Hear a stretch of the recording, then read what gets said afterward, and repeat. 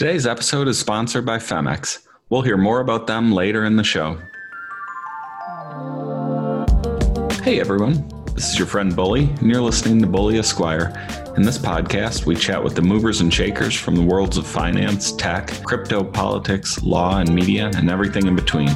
Thanks for joining. Let's dive in. This podcast is powered by Blockworks, the fastest growing crypto media company. Blockworks has 20 crypto and finance podcasts, and I'm excited to be part of the network.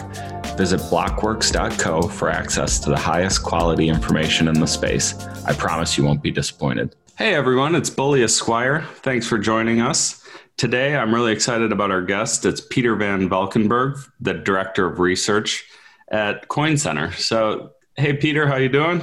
Hey, Bully, I'm great. It's really weird to be speaking with you rather than just reading your tweets. Yeah, see, the voice tweet feature was sort of an introduction to this. I've sort of surfed my way into all audio now. Josh Cincinnati put me off of that completely, so I don't know. I don't even listen to this. Oh yeah, his podcasts on Twitter. Those are his wonderful. Dumb voice, yeah. Self-identified. That's right. Well, before we jump in, I always like to remind my listeners that, this isn't legal advice. It's not investment advice. We're just having a conversation for informational purposes. And, if you have any questions, obviously contact your attorney or financial advisor. And buy banana coin. Right. Tons of banana coin. So again, thanks for joining us, Peter. You're a well-known person around the space, and it's exciting to have you on. I thought maybe you could just give a little background as to how you got into cryptocurrency and sort of what led you down this crazy path we all took. Yeah. So, I went to law school back in 2011, 2014. Gosh, my brain is just going. I'm getting that old now. And before that, I was trying to be a working actor in New York City, which we don't have to discuss because it's just a sad story, as is often the case with people trying to be actors in New York City. So I thought I'd get a real degree, did grad school work at NYU for law, wanted to write about technology law because the way I got my bills paid when I was trying to be an actor was building people like portfolio websites for their headshots and stuff like that. So I got into the internet pretty hard. Not that I'd always been interested in the internet from being a kid, growing up in the 90s.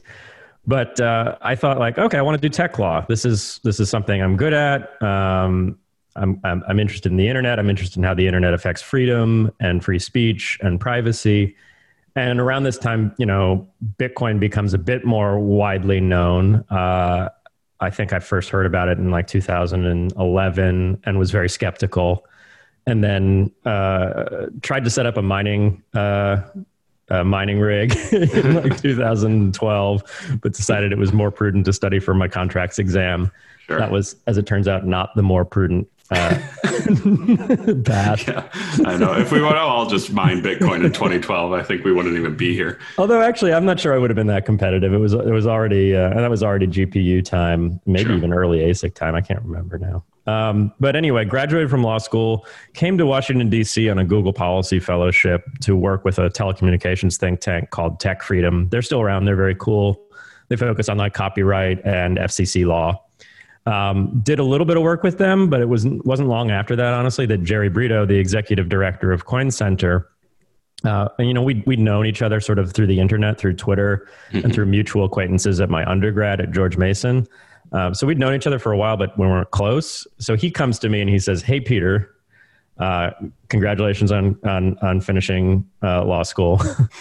Would you like to be director of research at a brand new Bitcoin think tank?" And, I think that was by far the weirdest job offer I've ever gotten and also the most amazing and awesome. So I owe a huge debt to Jerry because I immediately said yes, sort of had to disappoint my colleagues at Tech Freedom. And, I'd only been on staff for a month after the fellowship ended. But it was an opportunity I couldn't pass up. And so been doing that at Coin Center ever since. So it's 5 years now, which is insane to me to actually think about that. I've had the same job for 5 years and it's been this particular job. And then about, I guess, a year or two into Coin Center, Zuko Wilcox from the Zcash project reached out to Jerry and I just to, we talk policy. We know who to talk to at FinCEN or the regulatory agencies in DC. And he's thinking of, building this team at the Electronic Coin Company to publish the first version of the Zcash protocol. And so he's just looking for, like the down low on how regulators are thinking about privacy coins and things like that back in 2013. No, not 2013, 2015.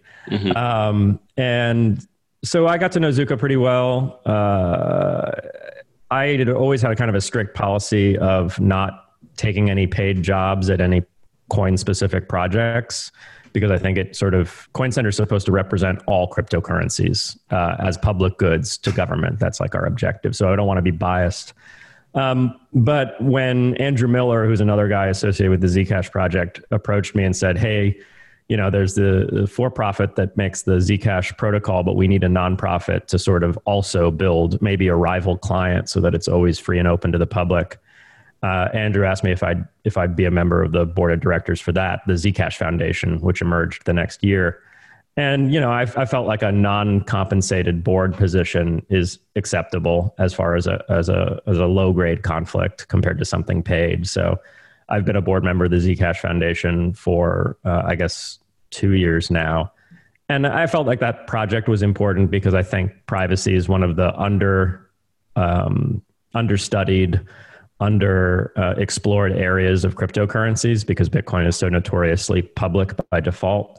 And it's important that we find ways to build private digital cash, whether they're ultimately incorporated into Bitcoin or a layer on top of Bitcoin or a standalone cryptocurrency like Monero or Zcash. I don't care. Mm-hmm. I just want them to be there. I want one of them to work. Sure. So I've been this board member of the Zcash Foundation. I really like my fellow board members. I really like Josh Cincinnati, our first executive director. I think Josh he's done a lot of great work. We're trying to hire a new executive director now, not in a hurry. We're just kind of looking for the right person. Josh wanted to move on. And so that's where I am right now. Yeah. Great. Yeah. So with your sort of obligations as a board member of the Zcash Foundation, are you involved in like the sort of product offerings and updates to the chain, or is it more sort of conceptual, like the direction and focus of the foundation?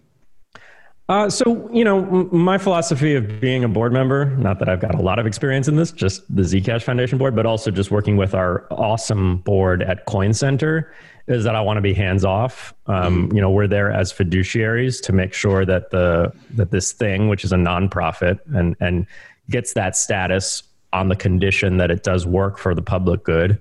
We just need to make sure that the work is always truly for the public good and that there isn't, some sort of private inurement to persons because of the foundation's activities.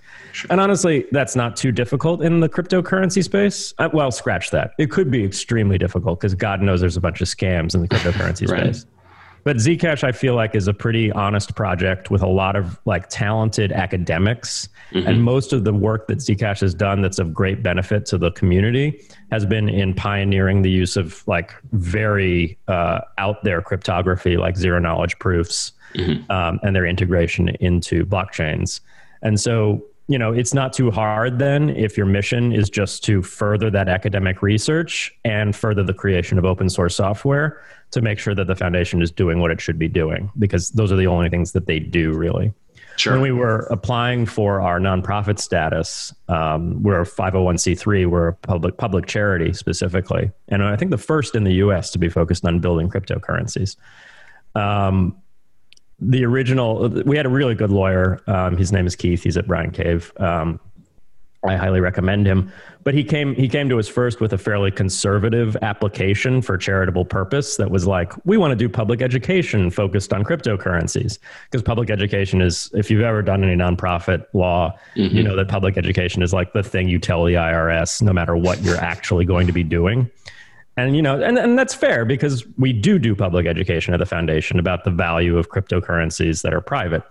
That said, I don't think that's our main thing. I thought, look, we're actually going to be building public infrastructure. And there are public infrastructure nonprofits, public charities that They clean up public waterways. They build, like fire roads and things like that, things that would be underfunded otherwise, that are really public infrastructure. And to me, cryptocurrencies that are private should be public infrastructure. They should be like a magical tube between my computer and your computer that I can send money through without anybody else learning the details of the transaction. Because that is a fundamentally important piece of infrastructure that shouldn't be controlled by one corporation like Venmo, that shouldn't be controlled like by one government, whether it's the US government or the Chinese government, which are the two likely candidates there, that should truly be this open infrastructure for the public good. And so when Keith came to me with our first addendum to our 1023 form for charitable purpose, and it said public education, I said, no, let's also add a whole 3 paragraphs on building digital public infrastructure. And Keith, Right. being a good lawyer, was like, are you sure? Because, sometimes they look askance at that kind of thing, like see the Linux Foundation being a trade association, not being a public charity. The IRS is going to be worried that, actually you're building this to benefit a business, not to benefit the public, because that's how, say, Linux is thought of by the IRS. It benefits all of these corporations that use the Linux operating system.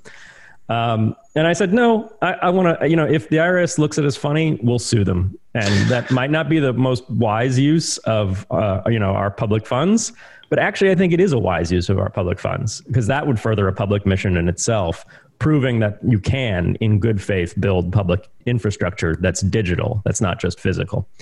And so, yeah, that's what we focus on. To give you a more specific answer to your question of whether we're involved with the actual product offerings, you called them. I kind of cringe at the word product offering, because I feel like what we do is publish open source software and academic research. And that's a product, but it's not like a product in the typical capitalist commercial sense. Sure.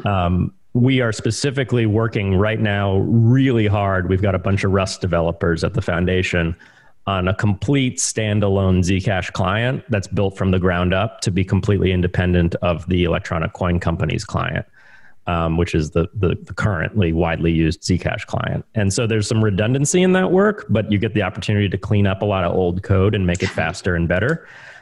And the redundancy is also the point, because again, these cryptocurrencies should never be beholden to one for-profit entity or institution or government. So if there's a completely standalone rival Zcash client, that's 10 times better for the ecosystem than there being a single client that everyone just by default uses. Yeah. And if there ever came a point in the future where the Zcash company, the electronic coin company, wanted to put some code into their client that the foundation thought was bad for privacy, in other words, bad for our public-facing mission, we would say, sorry, we're going our own separate ways now. We're going to break consensus compatibility, and our version of the Zcash client that the foundation maintains standalone will not have that feature that we think is bad. Now, sure. I don't see that horrible, divergence coming, because I actually think the company does great work. But it was important to us that we sort of have, I think it was in Zuko's word, our own navy, because you have to have your own navy to project power across the world. That was the British Empire's view of things anyway. So we need a navy of Rust developers in order to have our own Zcash client. Yeah, that's a great way to put it. So one thing I've heard about Zcash, and I'm curious to get your take on this, is a lot of the wallets have not necessarily mandatory shielding, but even transparent addresses are sort of default. Do you guys have a view on sort of getting more shielded transactions occurring on the Zcash network? Because last time I checked, I think it's pretty low, the sort of overall percentage used. Yeah, it is low, and that's a totally valid criticism of Zcash, where you have this option to make transparent transactions, which is really just nakedly like a Bitcoin transaction, because Zcash is originally a fork of Bitcoin, or the shielded transactions, which is most, like 90% of the innovation that Zcash brought to the table was these shielded transactions. And a shielded transaction is computationally more difficult, because you have to do proving. You have to actually prove a mathematical statement using a zero knowledge proof, which requires some resources. Now, that said, the resources from the original client versus the resources you'll need to prove a statement in the new client from subsequent updates, from sapling and things like that, are significantly lower. So now you could actually potentially do it on a mobile phone rather than a powerful desktop computer with like 8 gig of RAM or something like that. But I think that resource intensiveness is one thing that's delayed people's adoption of wallets with shielded transactions by default, or even, you know, capable of making shielded transactions. There's also the issue that like some people just don't care about privacy. They'd rather do the easier transaction than make the difficult transaction. I think we can go a lot further, and this is a priority of the foundation over the next few years, in making it just as easy to make the shielded transaction as the transparent transaction. And then maybe version out slowly transparent transactions altogether. But I will say that a few things. There is a real use for a transparent transaction, because sometimes you want to declare to the world immediately all the details of your transaction. Like, for example, if you were making a donation to the Zcash Foundation and you wanted a tax-exempt status on that donation, that sounds like something where you probably, well, you know, anonymous donations aside, which might be important in certain situations. But generally speaking, actually, here's a better example than a donation to the foundation. If the foundation wants to fund a grant to develop some cryptocurrency technology, that should be transparent, right? Because everyone should know the foundation is using its resources for something, and they can investigate that and they can know that. Now, we can get there with a shielded transaction by revealing a view key to sort of announce to the world what the transaction is. But a transparent transaction also achieves the same result, and it's simpler. So maybe that's the right way to do it. But the main reason why I think there's debate in the Zcash community about this, and I'm just one voice and just one board member, and I think some of my other board members might disagree with me. I think the main reason we need to preserve transparent transactions is for regulatory purposes, because I think it shows good faith on the part of the technology and the developers of the technology that, you know, we're creating a tool that will allow people to be public and open and their transactions to be auditable, and will allow them to be private. And this is this notion of sort of selective disclosure. Like, people should be able to choose their level of privacy. And maybe that choice is sometimes informed by their regulatory obligations. You know, sure. Like if they are an institution that's regulated under the Bank Secrecy Act, maybe they are obligated to make transactions more public. Ultimately, we shouldn't be doing that with transparent transactions. We should be doing that with shielded transactions, and then a view key that's revealed to the regulator or to the public at large. But I think, you know, this first step of having transparent transactions as an alternative to shielded was the right choice, both from building a product that works from day one, because shielded transactions are somewhat experimental and the classic Bitcoin transactions are tried and tested.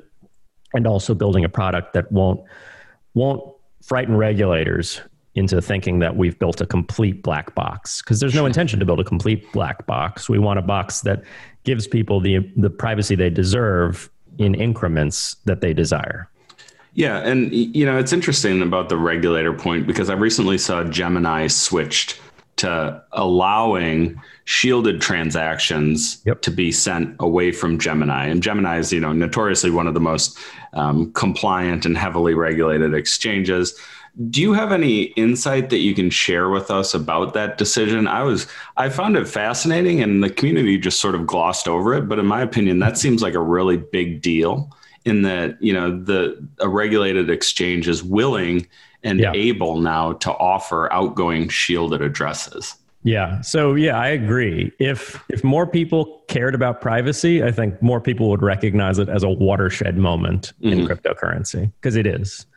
You're totally right. Gemini has shown real allegiance to its regulatory obligations, and specifically to its regulator in New York City, or in New York, the Department of Financial Services. And so, you know, the Zcash community owes Gemini and the Winklevoss twins a real debt, actually, because, you know, those guys, along with, I think, Zuko, I myself never spoke with the DFS about this, but Zuko and the Winklevoss twins had a series of meetings with the Department of Financial Services. First, back a few years ago, when they were thinking of even offering Zcash support, just for transparent addresses. Just the idea of listing Zcash as a coin on their exchange was sort of controversial to some extent back then.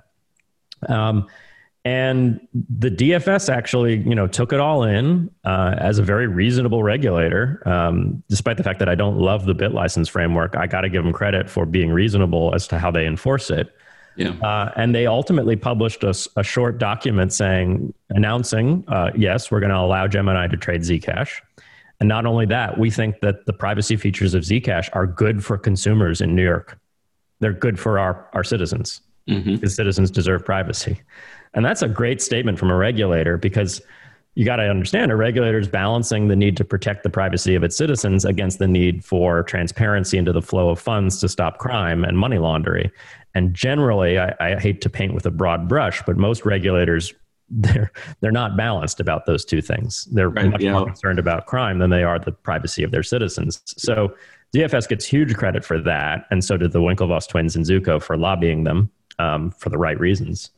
And then more recently, and I think this is the fruits of the same groundwork that was laid years ago, as you said, Gemini actually is the first custodial exchange to offer shielded withdrawals, which is exactly the kind of technology that we would want from all exchanges. When I take cash out of an ATM, there isn't a billboard in Times Square that says Peter just withdrew $200 in cash. That would be insane. But that's effectively what happens when you take Bitcoin out of Coinbase. The blockchain broadcasts that transaction, and it's not hard to figure out who is the sender and who is the recipient. So all financial institutions should be doing shielded withdrawals by default, to maybe even to honor their obligations under privacy laws like Gramm-Leach-Bliley or European privacy laws. I'm not going to make that case legally strongly, but it's the right thing to do from an ethical standpoint for a custodial exchange to do everything they can to protect the privacy of their customers when they withdraw funds from the exchange. And shielded transactions do that, whereas a normal Bitcoin transaction doesn't. So do you think, maybe you can't say, but do you think the New York regulators gave their blessing for this? Or do you think it's just, okay, they've agreed that we can list Zcash. Now we think, given the amount of diligence we've done and sort of the view key and all of this, that we're able to list to allow these shielded addresses? It's not that I can't say, it's just that I don't know for a fact. I know folks at the DFS, talked with them about a lot of things, and I know folks at Gemini, and I know folks at Zcash, of course. And if I put that all together in my head, I'm pretty sure that there's no way this would have happened without DFS approval at some level. But sure. I can't say for a fact that that's what happened. Okay. Well, I guess I'm just going to have the Winklevoss twins on my show to figure it out. Well, yeah, it's an interesting point, and one I've thought a lot about over the years. And I think it was actually Coin Center that suggested this, that perhaps for banks to hold crypto in sort of a custodial fashion in order to comply with certain regulations, one that you mentioned, Gramm-Leach-Bliley and others, that, using unshielded cryptocurrencies may actually be a violation of those regulatory schemes. And like you, I haven't really studied that fact, but I think it's an interesting argument, one that sort of swings the burden sort of away from saying, oh, we need privacy, to no, we need privacy from sort of a regulatory point of view, which is an interesting way of approaching it, and one I think that is useful. Another argument I've seen in favor of privacy coins, I think it's Zuku who hits this a lot, is the idea of encryption. So, websites now are all encrypted. You see the little lock bar up in the corner, and you know that your information isn't being viewed by some third party. Yeah, I heard Zcash sort of compared to that, but for money. And I thought that was a really smart way to put it. So instead of saying, oh, we need privacy and secrecy, we're, doing all of these things that need to be hidden from view. It's like, no, we're doing business on the internet, and we want encrypted transactions.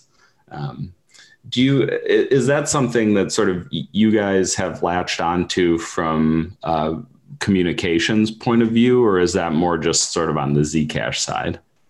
I'd say it's both. So you're right about Coin Center making the statements about, maybe banks who deal in crypto should be obligated or already are obligated to use shielded transactions or mixing even, like maybe when JP Morgan gets into Bitcoin, they should be running a Wasabi wallet type setup instead of, they should actually be mixing coins because they have obligations to protect the privacy of their users. And we wrote this in our comment to the Office of the Comptroller of the Currency when they were soliciting comments on electronic banking activities and even cryptocurrency activities at nationally chartered banks. So we said that. I agree with you. I think it's an overstatement, and I need to study the law more, that law already obligates exchanges to do this, or banks rather. But I think it's an obvious statement that ethically they should be obligated to, because we would not expect a bank to pay for a billboard in Times Square that announces every time a person withdraws money from their account and their name and the amount. That's crazy. That would obviously be a privacy violation. So why isn't a privacy violation when that announcement's happening on a blockchain because you didn't shield a transaction? Yeah. Anyway, as far as like the notion that, this isn't about like some kind of dark anonymity, this is just good business, I think that's absolutely a talking point and a genuine one from the Zcash community, from the foundation, and from Coin Center. I can think back to when I was a witness, and I think it was House Financial Services Subcommittee on Capital Markets, but it might have been another testimony where I was a co-witness with, no, I wasn't a co-witness with Amber Balde. She was a witness at a later hearing.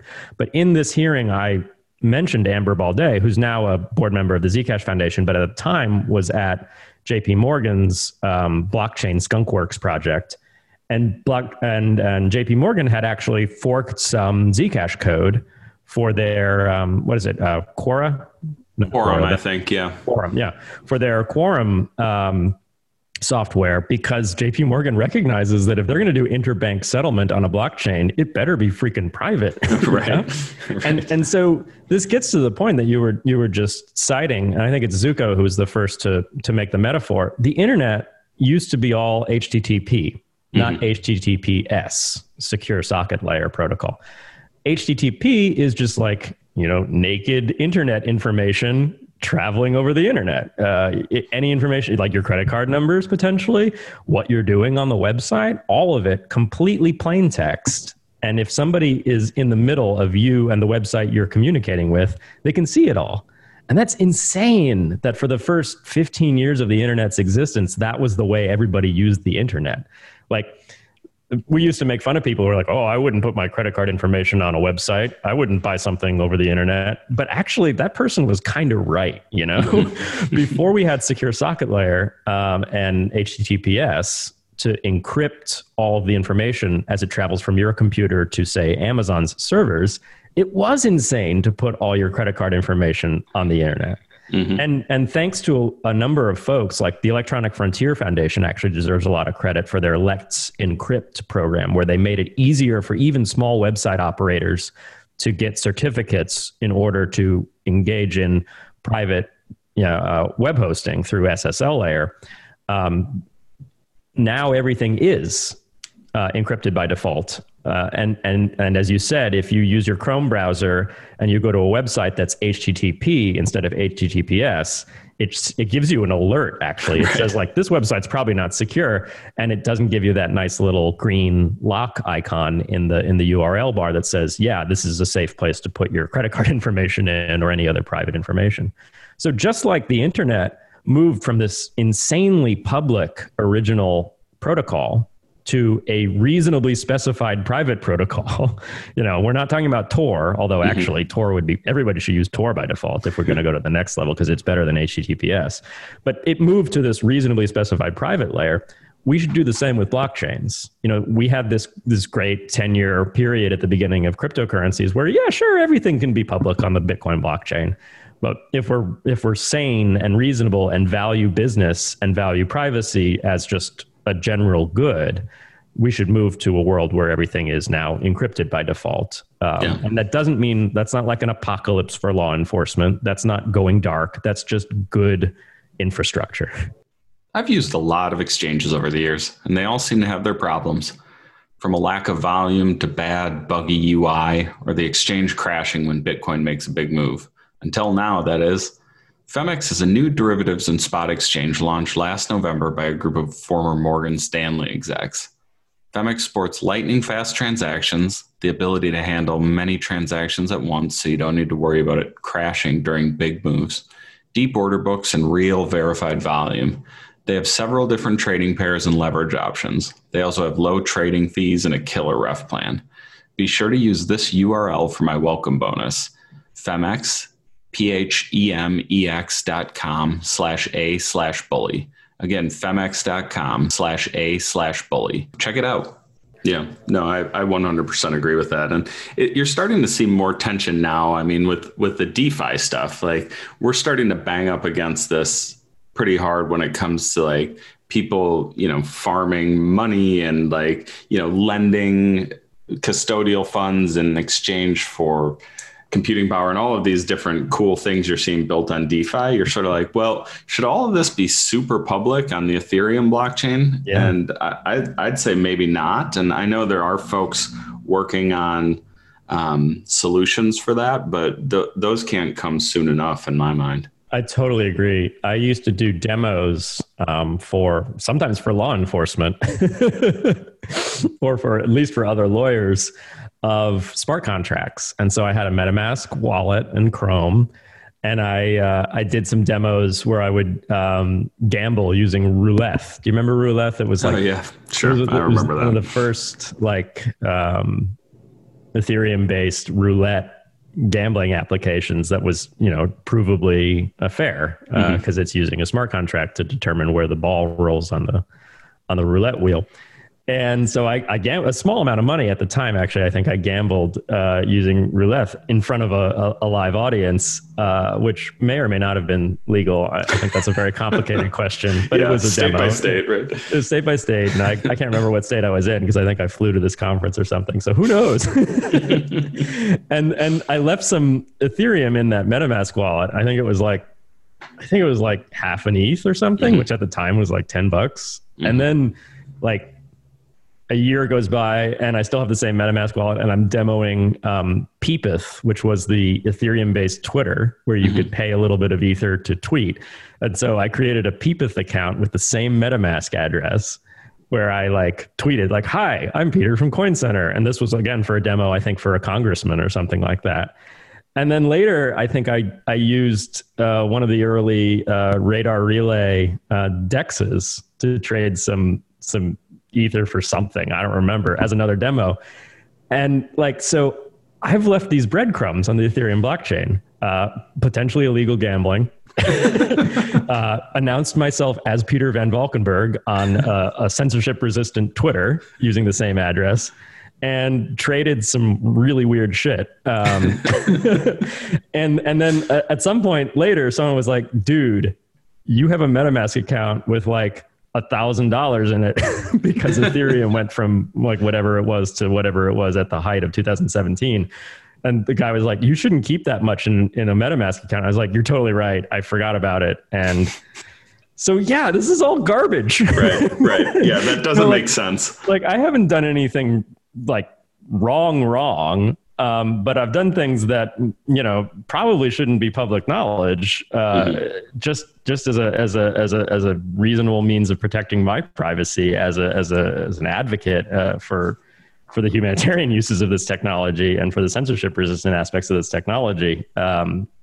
It's garbage. Yeah. I like Ethereum a lot, no offense. And they've gone a long way to incorporate zero knowledge proofs into Ethereum, although I don't know how bullish I'd be long-term on scaling with Ethereum and zero knowledge proofs, but there are people who know a lot more than I do as far as that's concerned. Mm-hmm. Yeah. And it's interesting. You mentioned sort of this tension amongst the regulators with, you have the New York and the other state regulators, and then you have the DOJ and other regulators. And, you probably saw the DOJ report that came out last week about privacy and cryptocurrencies. And they were very skeptical and critical of privacy generally, and more particularly on blockchain networks. So do you think we're heading away from it? Or, I mean, you probably know more than a lot of people on this topic, sort of what the regulators are thinking, what Congress is thinking, how the sort of current political environment will impact this. Like, I'm just sort of curious where you think we're headed, because a lot of lawyers I talk to are like, shit, it seems like regulators are really keen to come down hard on this stuff. Yeah, so agreed. There's a weird panic in the air right now. And I'm not ready to say that the panic is totally unjustified, because there are some worrying signals. But as far as what we've actually seen from regulators, as far as enforcement actions and guidance that's been offered about how they interpret the law, there's no reason to panic. So like, if you look at the enforcement actions, most recently we had BitMEX. BitMEX apparently never filed a SAR, at least that's what's alleged, which is like, okay, yeah, that's a Bank Secrecy Act violation. You were obligated to file SARs. And it's impossible to believe that there was never a suspicious, transaction on your platform. And we're not talking like $5 either. These were like billions and billions of dollars moving across BitMEX. Yeah, and so of course BitMEX is regulated because they're a custodial exchange with U.S. customers, which means they got to comply with the Bank Secrecy Act, just like PayPal and Venmo do. And so there's nothing surprising to me about this enforcement action if the facts are as alleged, and I don't know. But I'm assuming the facts are true as alleged. This is a very obvious and reasonable enforcement action for FinCEN and the DOJ to bring. You look at other enforcement actions like BTCE, that was the exchange that was hosted on a bunch of anonymous S3 buckets from Amazon, and there were folks abroad who might have been controlling those servers. Alexander Vinnick. This was an exchange that was the common destination for ransomware in order to turn it into local currency after you got the Bitcoin payment. And it was completely non-compliant with U.S. laws. They never registered with FinCEN. They never did any compliance. So that's an obvious enforcement action. The worrying thing. And one more thing. So FinCEN offers guidance in May 2019. They previously had offered guidance in 2000. Did I say 19? 2019. They previously had offered guidance in 2013. And in all of these official statements of their interpretation of the Bank Secrecy Act, they repeatedly say things like, you have to have independent control over customer funds to be classified as a money transmitter and have to be subject to the BSA. If you don't have independent control, see a decentralized exchange, see a multi-sig participant who has 1 out of 3 keys, then you're not regulated. Like, that's crazy reasonable from a regulator to say, look, we're not going to be overbearing and interpret our laws in the broadest way possible. We think that, either you're a Coinbase and you have full control over customer funds, in which case you're a money transmitter and you got to know your customers, or you're a software developer or some other non-custodial person, and you're not obligated to surveil your customers then, because maybe you don't have customers, but even if you do, you don't have custody of your customers' funds. And so you're not a money transmitter. You don't need to do surveillance. So anyway, I see no reason to panic based on those enforcement actions being reasonably targeted at persons who are obviously doing something, if the facts are true, that is non-compliant. And the guidance being very reasonable, narrowly scoping the application of the Bank Secrecy Act strictly to custodial exchanges and not going into the world of software developers or multi-sig participants. So why are people panicking now? They're either wrong, which sometimes Coin Center is the voice out there in the wilderness being like, things aren't that bad, stop panicking. Like, honestly, we do that more than we chastise government for being overbearing. Some people might even think that we're captured or something, but that's ridiculous. So either people are wrong to panic or there is some other stuff going on. And I'll say that there is some other stuff going on. The Financial Action Task Force, which is the intergovernmental international organization that sort of codifies or makes recommendations that are effectively law for the member states for anti-money laundering policies, has come out with some somewhat worrying forward-looking statements about the long-term issues that self-hosted wallets and privacy protecting cryptocurrencies could present to law enforcement. And so FATF's official recommendations are in line with FinCEN. They say, if you're not a third party holding other people's crypto, you're not obligated to do anti-money laundering stuff. Their official recommendations are good, but their forward-looking statements about where there might be problems are something to keep an eye on, because their forward-looking statements say, yeah, right now we're only regulating custodial cryptocurrency exchanges. But looking down the road, member states that have trouble addressing issues of money laundering or ransomware and things like that might want to think about how they regulate self-hosted wallets, might want to think about how they regulate private cryptocurrencies. And so that is a worrisome forward-looking statement, but it's vague. It offers no specifics. It does not force any of the member states to adopt any new policies with respect to those technologies. It just says this is something on the horizon. So I definitely don't think it's right to panic right now, because that wouldn't be helpful to anyone. Panic is just generally unhelpful. But it is now the right time to start watching this space very carefully and build the arguments that we're going to need over the next 4 years to defend self-hosted wallets as an unregulated category of activity, because it should be unregulated, because it's your basic fundamental right to hold your own stuff, whether it's in the physical world or the digital world. And so we might need to fight that battle. I'm not saying we got to go to DEF CON. Is a high number or a low number bad for DEF CON? I think high number's bad, but I can't remember. I'm not ready to go to DEF CON 5. I'm not ready to go to any DEF CON. Sure. But we gotta keep an eye on this, because this could be a problem going forward. So for our listeners, can you just explain quickly what FAFT is? Because I know you and I are like, oh yeah, sure, but I think some people listening might be like, no, totally. And I did a very ham-fisted job of explaining it briefly just a second ago. So every country has its own laws for anti-money laundering, right? And this is in the U.S. the Bank Secrecy Act, but there are similar laws in the European Union at the member state level. And these are the laws that say you need to know your customers, you need to check in with the financial surveillance regulator, you need to file suspicious activity reports if your customers are doing weird crap. It's this big warrantless surveillance regime, right? And it all happens without warrants, which is always worth noting. So every state has their own law, but that, of course, is not something that some states would like, because the U.S. notoriously likes to have a very strong anti-money laundering laws in place and a lot of visibility into the international flow of funds to stop money laundering and to enforce sanctions where the U.S. says we don't want people trading with Iran. We don't want people doing commerce with North Korea, because this is how we enforce U.S. foreign policy.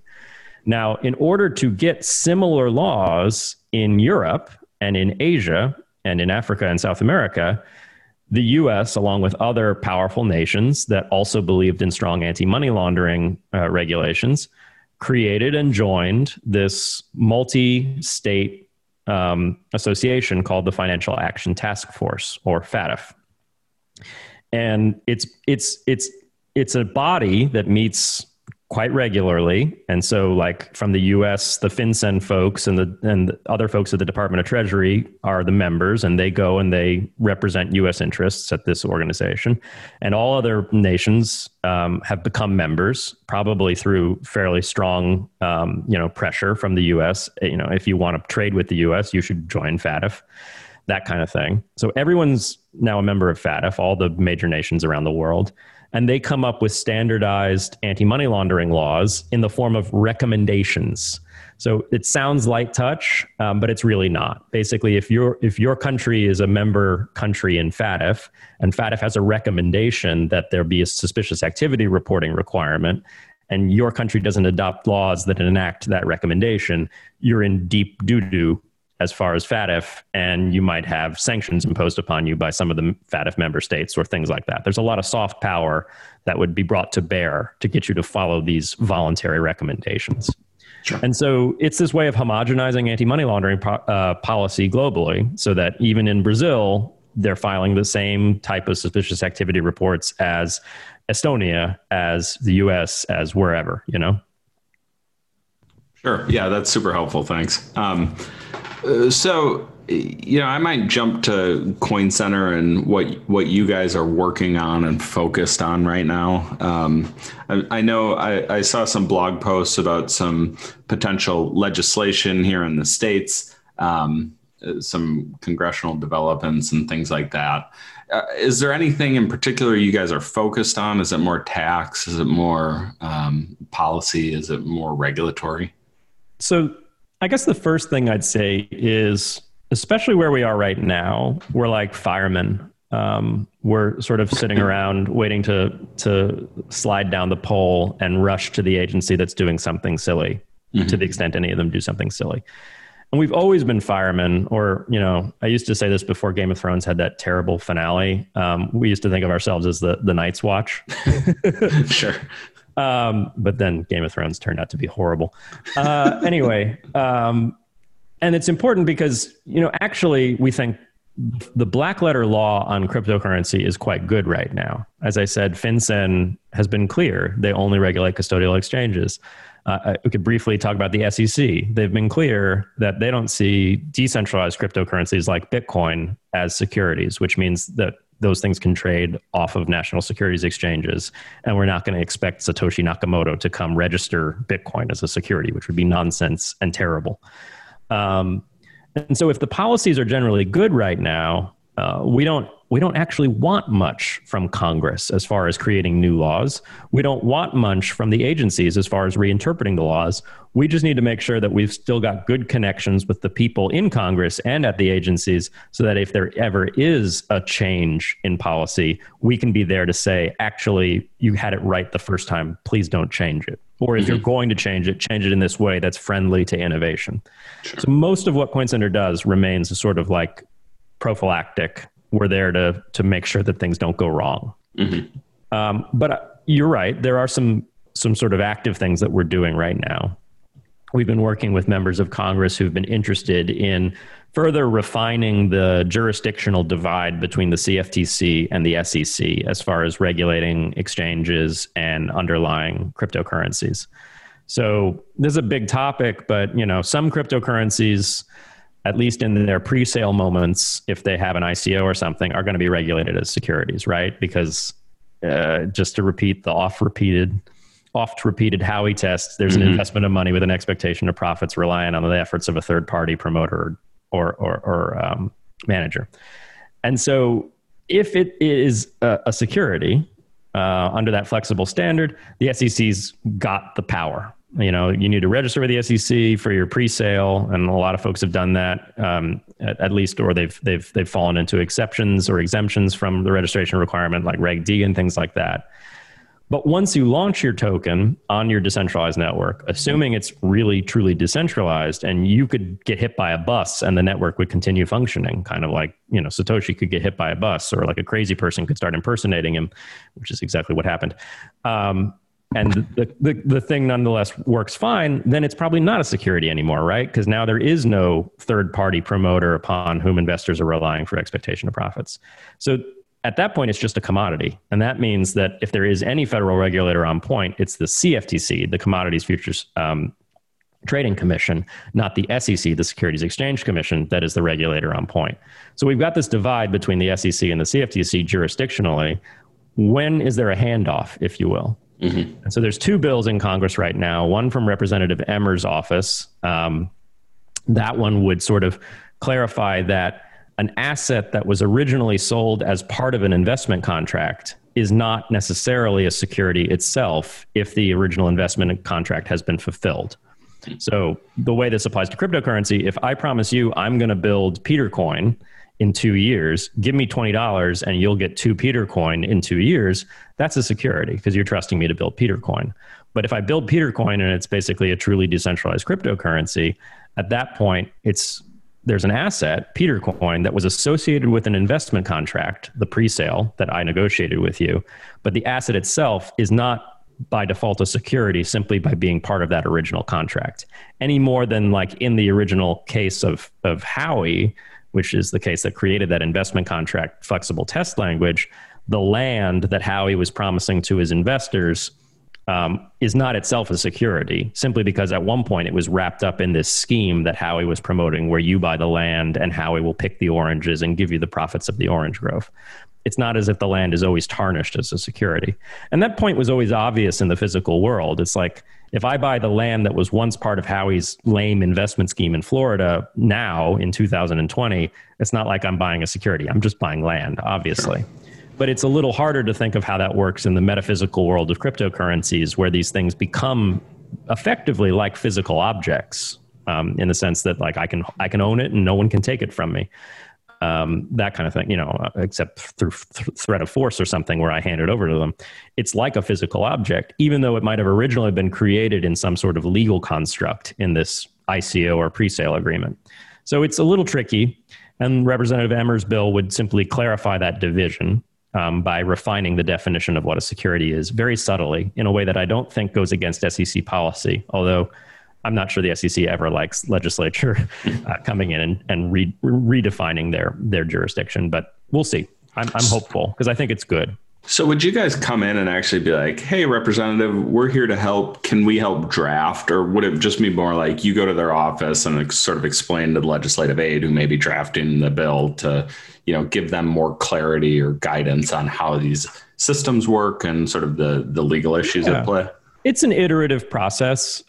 Usually we come in at one point and we explain to a member or their staff how these technologies work and some of the hot button issues in the space with respect to regulations. And if that member or their staff, usually it's more an interested member of their staff that really thinks this is interesting and cool and worth pursuing. If that member thinks, oh, well, maybe we could fix some of those issues, they'll often develop some sort of first draft of some language. And we'll come in and say, I think that makes some sense. Maybe we could change some things to make it clearer, or maybe you nailed it. We don't need to come in and offer, changes. It's always an iterative process. And at the end of the day, a bill is sort of introduced, and that's not the end of the process, because at that point, more people will come in and lobby to have the language changed. Or members will amend it because they have secondary concerns or they don't think it was done the right way. It's an iterative process that mostly happens in public. It shouldn't be thought of as some sort of backdoor negotiations or anything like that, because it's really not. Sure.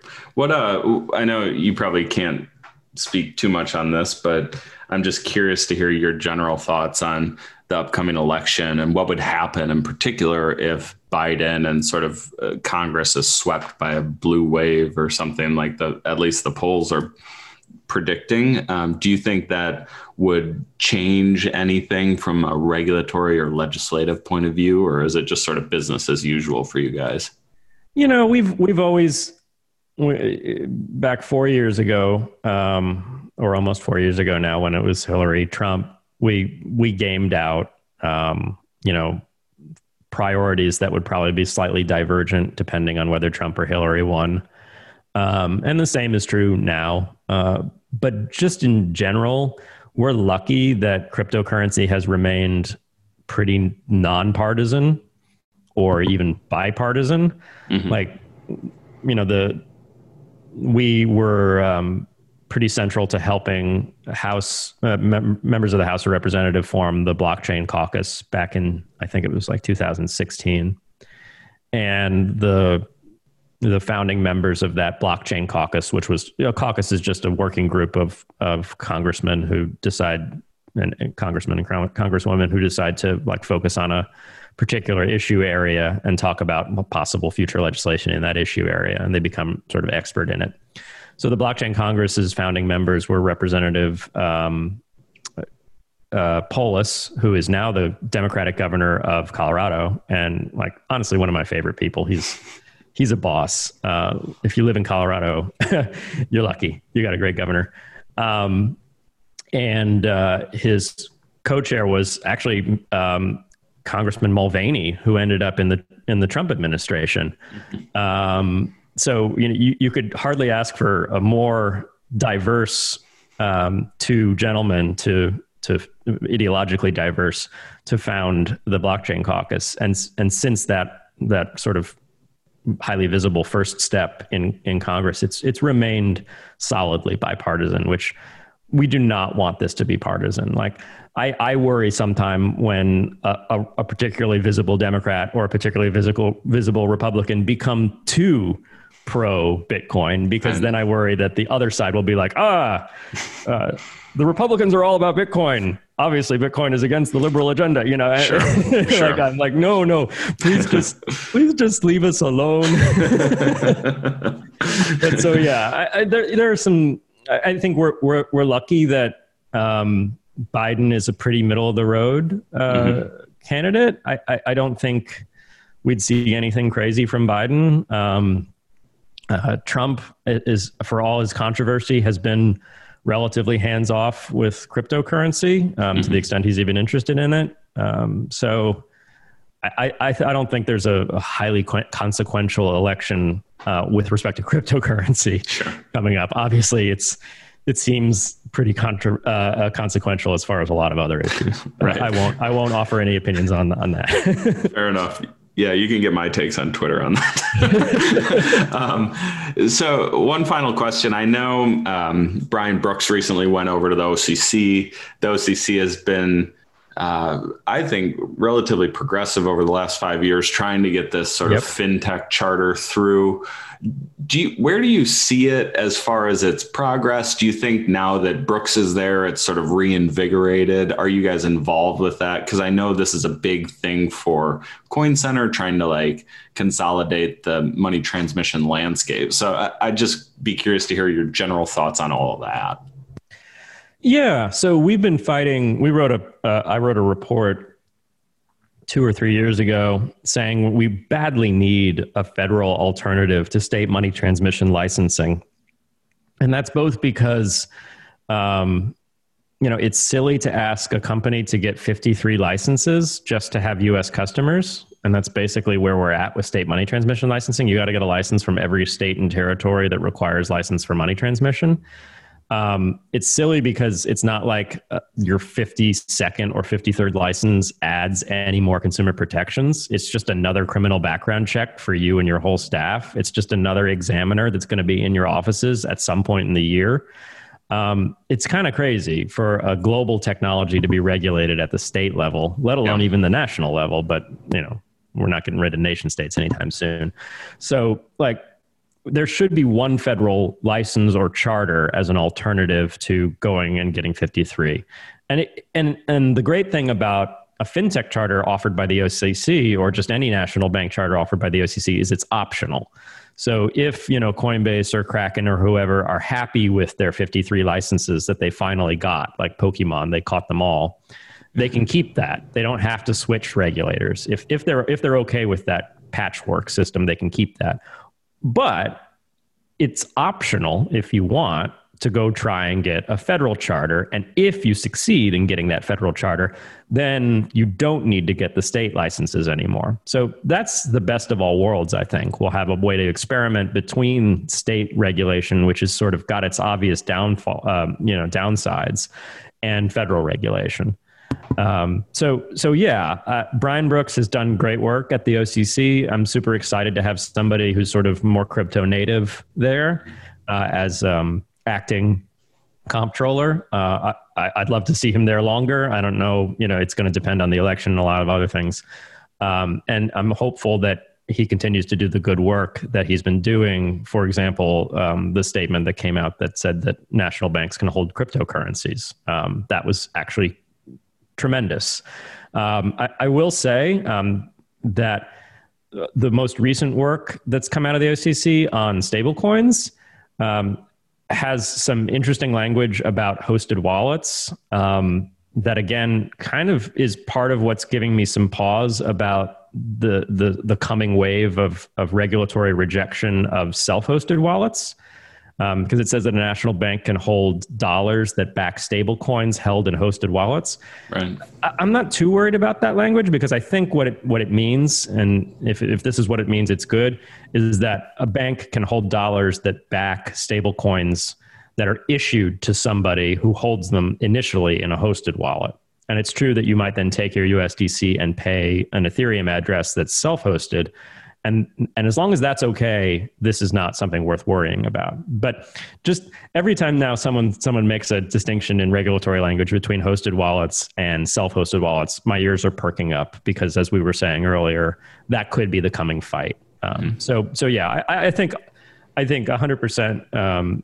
It's great to have Comptroller Brooks out there being a crypto native, helping people in Treasury and the rest of the U.S. government understand this stuff. Sure. Great. Well, yeah, we're about out of time. I just I know you work with Niraj. I thought I'd get your views on working with him and if he like makes you guys eggs. I know he has this new food account. Yeah. Before the recording, you said like, has he made us sick of eggs? If anything, I'm sad that you asked me that because I thought my egg tweets were even better than Niraj's. So if anyone should be making people sick of eggs, it's me, damn it. Do you guys have like egg cook-offs at Coin Center? You should. I'd be interested. I mean, like we have this. I've gone crazy at some point in nutritional research as an amateur, and I think that like vegetable oils are killing all of us, and we should all eat more saturated fat. And Jerry, our executive director, has been keto for a long time. Niraj is notoriously not keto to the extent that some of our staff, who I won't mention, repeatedly call him fat, which is not nice at all, and also not true. He's got a lithe body. This is getting awkward. I should stop talking. Yeah, I have noticed some digital workplace bullying. That's not true at all. Those kinds of grossly exaggerated. But yeah, no, it's awesome working with Niraj. He's an incredible asset to Coin Center. I will say, apart from the food blogging stuff, I'll tell a little brief anecdote before we finish up. But we hired Niraj. Jerry hired Niraj like maybe 6 months in. I was there from the beginning, roughly. And at first, Niraj was corporate communications at VeriSign, the people who were trying to convince us that .NET was cool. Sure. So Niraj has a history of pumping garbage technology. Anyway, so Niraj's like first year on the job, Jerry's like, he's never calling reporters with a scoop. And I'm like, Jerry, I don't think reporters take phone calls anymore. And Jerry's like, he's always on Twitter. And I'm like, yeah, I think reporters are on Twitter. I think that's the sad state of our journalistic landscape. and that was back in 2014. Mm-hmm. And so obviously now everybody, I'm being hard on Jerry. Jerry's actually has been on Twitter longer than any of us. But now obviously everyone recognizes that all journalism happens on Twitter, for better and for worse, mostly for worse. And having somebody like Niraj who could accumulate a 60,000 Twitter following, I suppose that's not impressive to you, Bully. But well, most of my followers are probably gone and inactive and bots anyway. So Russian robots, yeah. But most of Niraj's are as well. But having somebody who could be a Twitter whiz, which makes it sound really wholesome and dorky, and it actually is when you're Niraj, is invaluable, and we're super lucky. We've got a small team at Coin Center, and I wouldn't trade any of them for anything. I feel super lucky. Awesome. Well, hey, thanks again for joining us. This was a really fun and informative conversation, so I appreciate your time, Peter. And I guess we'll see how the election goes. I suppose there's a possibility when this is published, the election will be done. So yeah. Maybe we'll be looking at a different landscape then. Yeah, we'll see. A post-apocalyptic hellscape, maybe. Right. The Mad Max, where I got to maintain my mining rig in order to survive. Yeah. Anyway, hopefully it goes well. Yeah. And thanks for having me on, Bully. This has been great. Awesome. Thanks a lot. Hey, everyone. Thanks for listening. New episodes go live every Wednesday at 7 a.m. Eastern. Links to our Apple and Spotify channels are in the show notes. You can also follow me on Twitter @BullyESQ to continue the conversation. See you next week.